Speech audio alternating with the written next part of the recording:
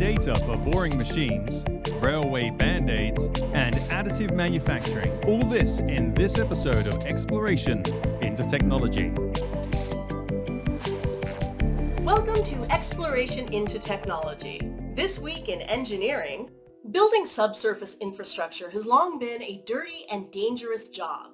With diameters approaching 17.5 meters, tunnel boring machines slowly grind their way through a host of geologic formations, ranging from hard rock to loose soil and sand. These machines are indispensable, but labor can prove to be a bottleneck. Recently in Kuala Lumpur, contractors harnessed digital engineering tools to autonomously operate a fleet of 10 tunnel boring machines, driving a path for a new subway system. The joint venture contractor MMC Gamuda has successfully brought big data to tunneling through software that allows the tunnel boring machines to correct and drive themselves. Conventional machines are fitted with a bristling array of sensors and send mounds of data to the operator, allowing the team to leverage those existing systems for autonomous controls. Adapting to changing ground conditions during the tunneling and predicting when maintenance is needed also can now be done more efficiently. While the Kuala Lumpur project is now wrapping up, MMC Gamuda is taking the next steps to improve their system and hopes to finish the upgrade in time to start another job in the second half of this year.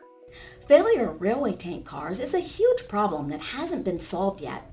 Now, a team of engineers at West Virginia University are testing composite materials to protect railway tanks against punctures.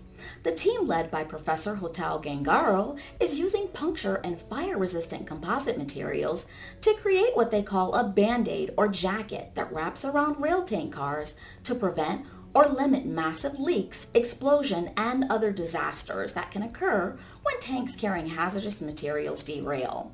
The research project is supported by a $2 million grant from the Department of Transportation's Pipeline and Hazardous Materials Safety Administration to improve the overall durability of tank cars.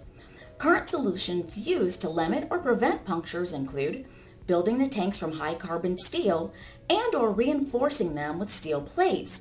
But steel adds excess to the allowable total weight of the tank. Limiting carrying capacity is relatively expensive and can take up to 50 days to add to a tank during a rehab or retrofit project. The team believes that they have a lighter, stronger, quicker, and more cost-effective solution based on polymer composite materials. They plan to begin evaluating and testing the full system within the next few months. COVID has represented a massive setback to the aerospace and energy sectors globally. The lasting impact on additive manufacturing is not yet clear. In general, aerospace primes appear to be decreasing spend on medium-term innovation, like additive manufacturing, to focus on immediate and essential business activity, but also on new products for new platforms. While additive manufacturing technology is still in its early development, new capabilities are regularly being made possible. Because the technology moves so quickly, cross-industry collaboration is key to finding collective intelligence that transforms obstacles into opportunities.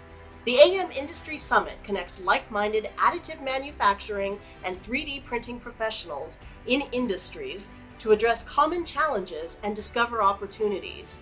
These landmark events are helping to foster a true knowledge across industry of 3D technology's potential.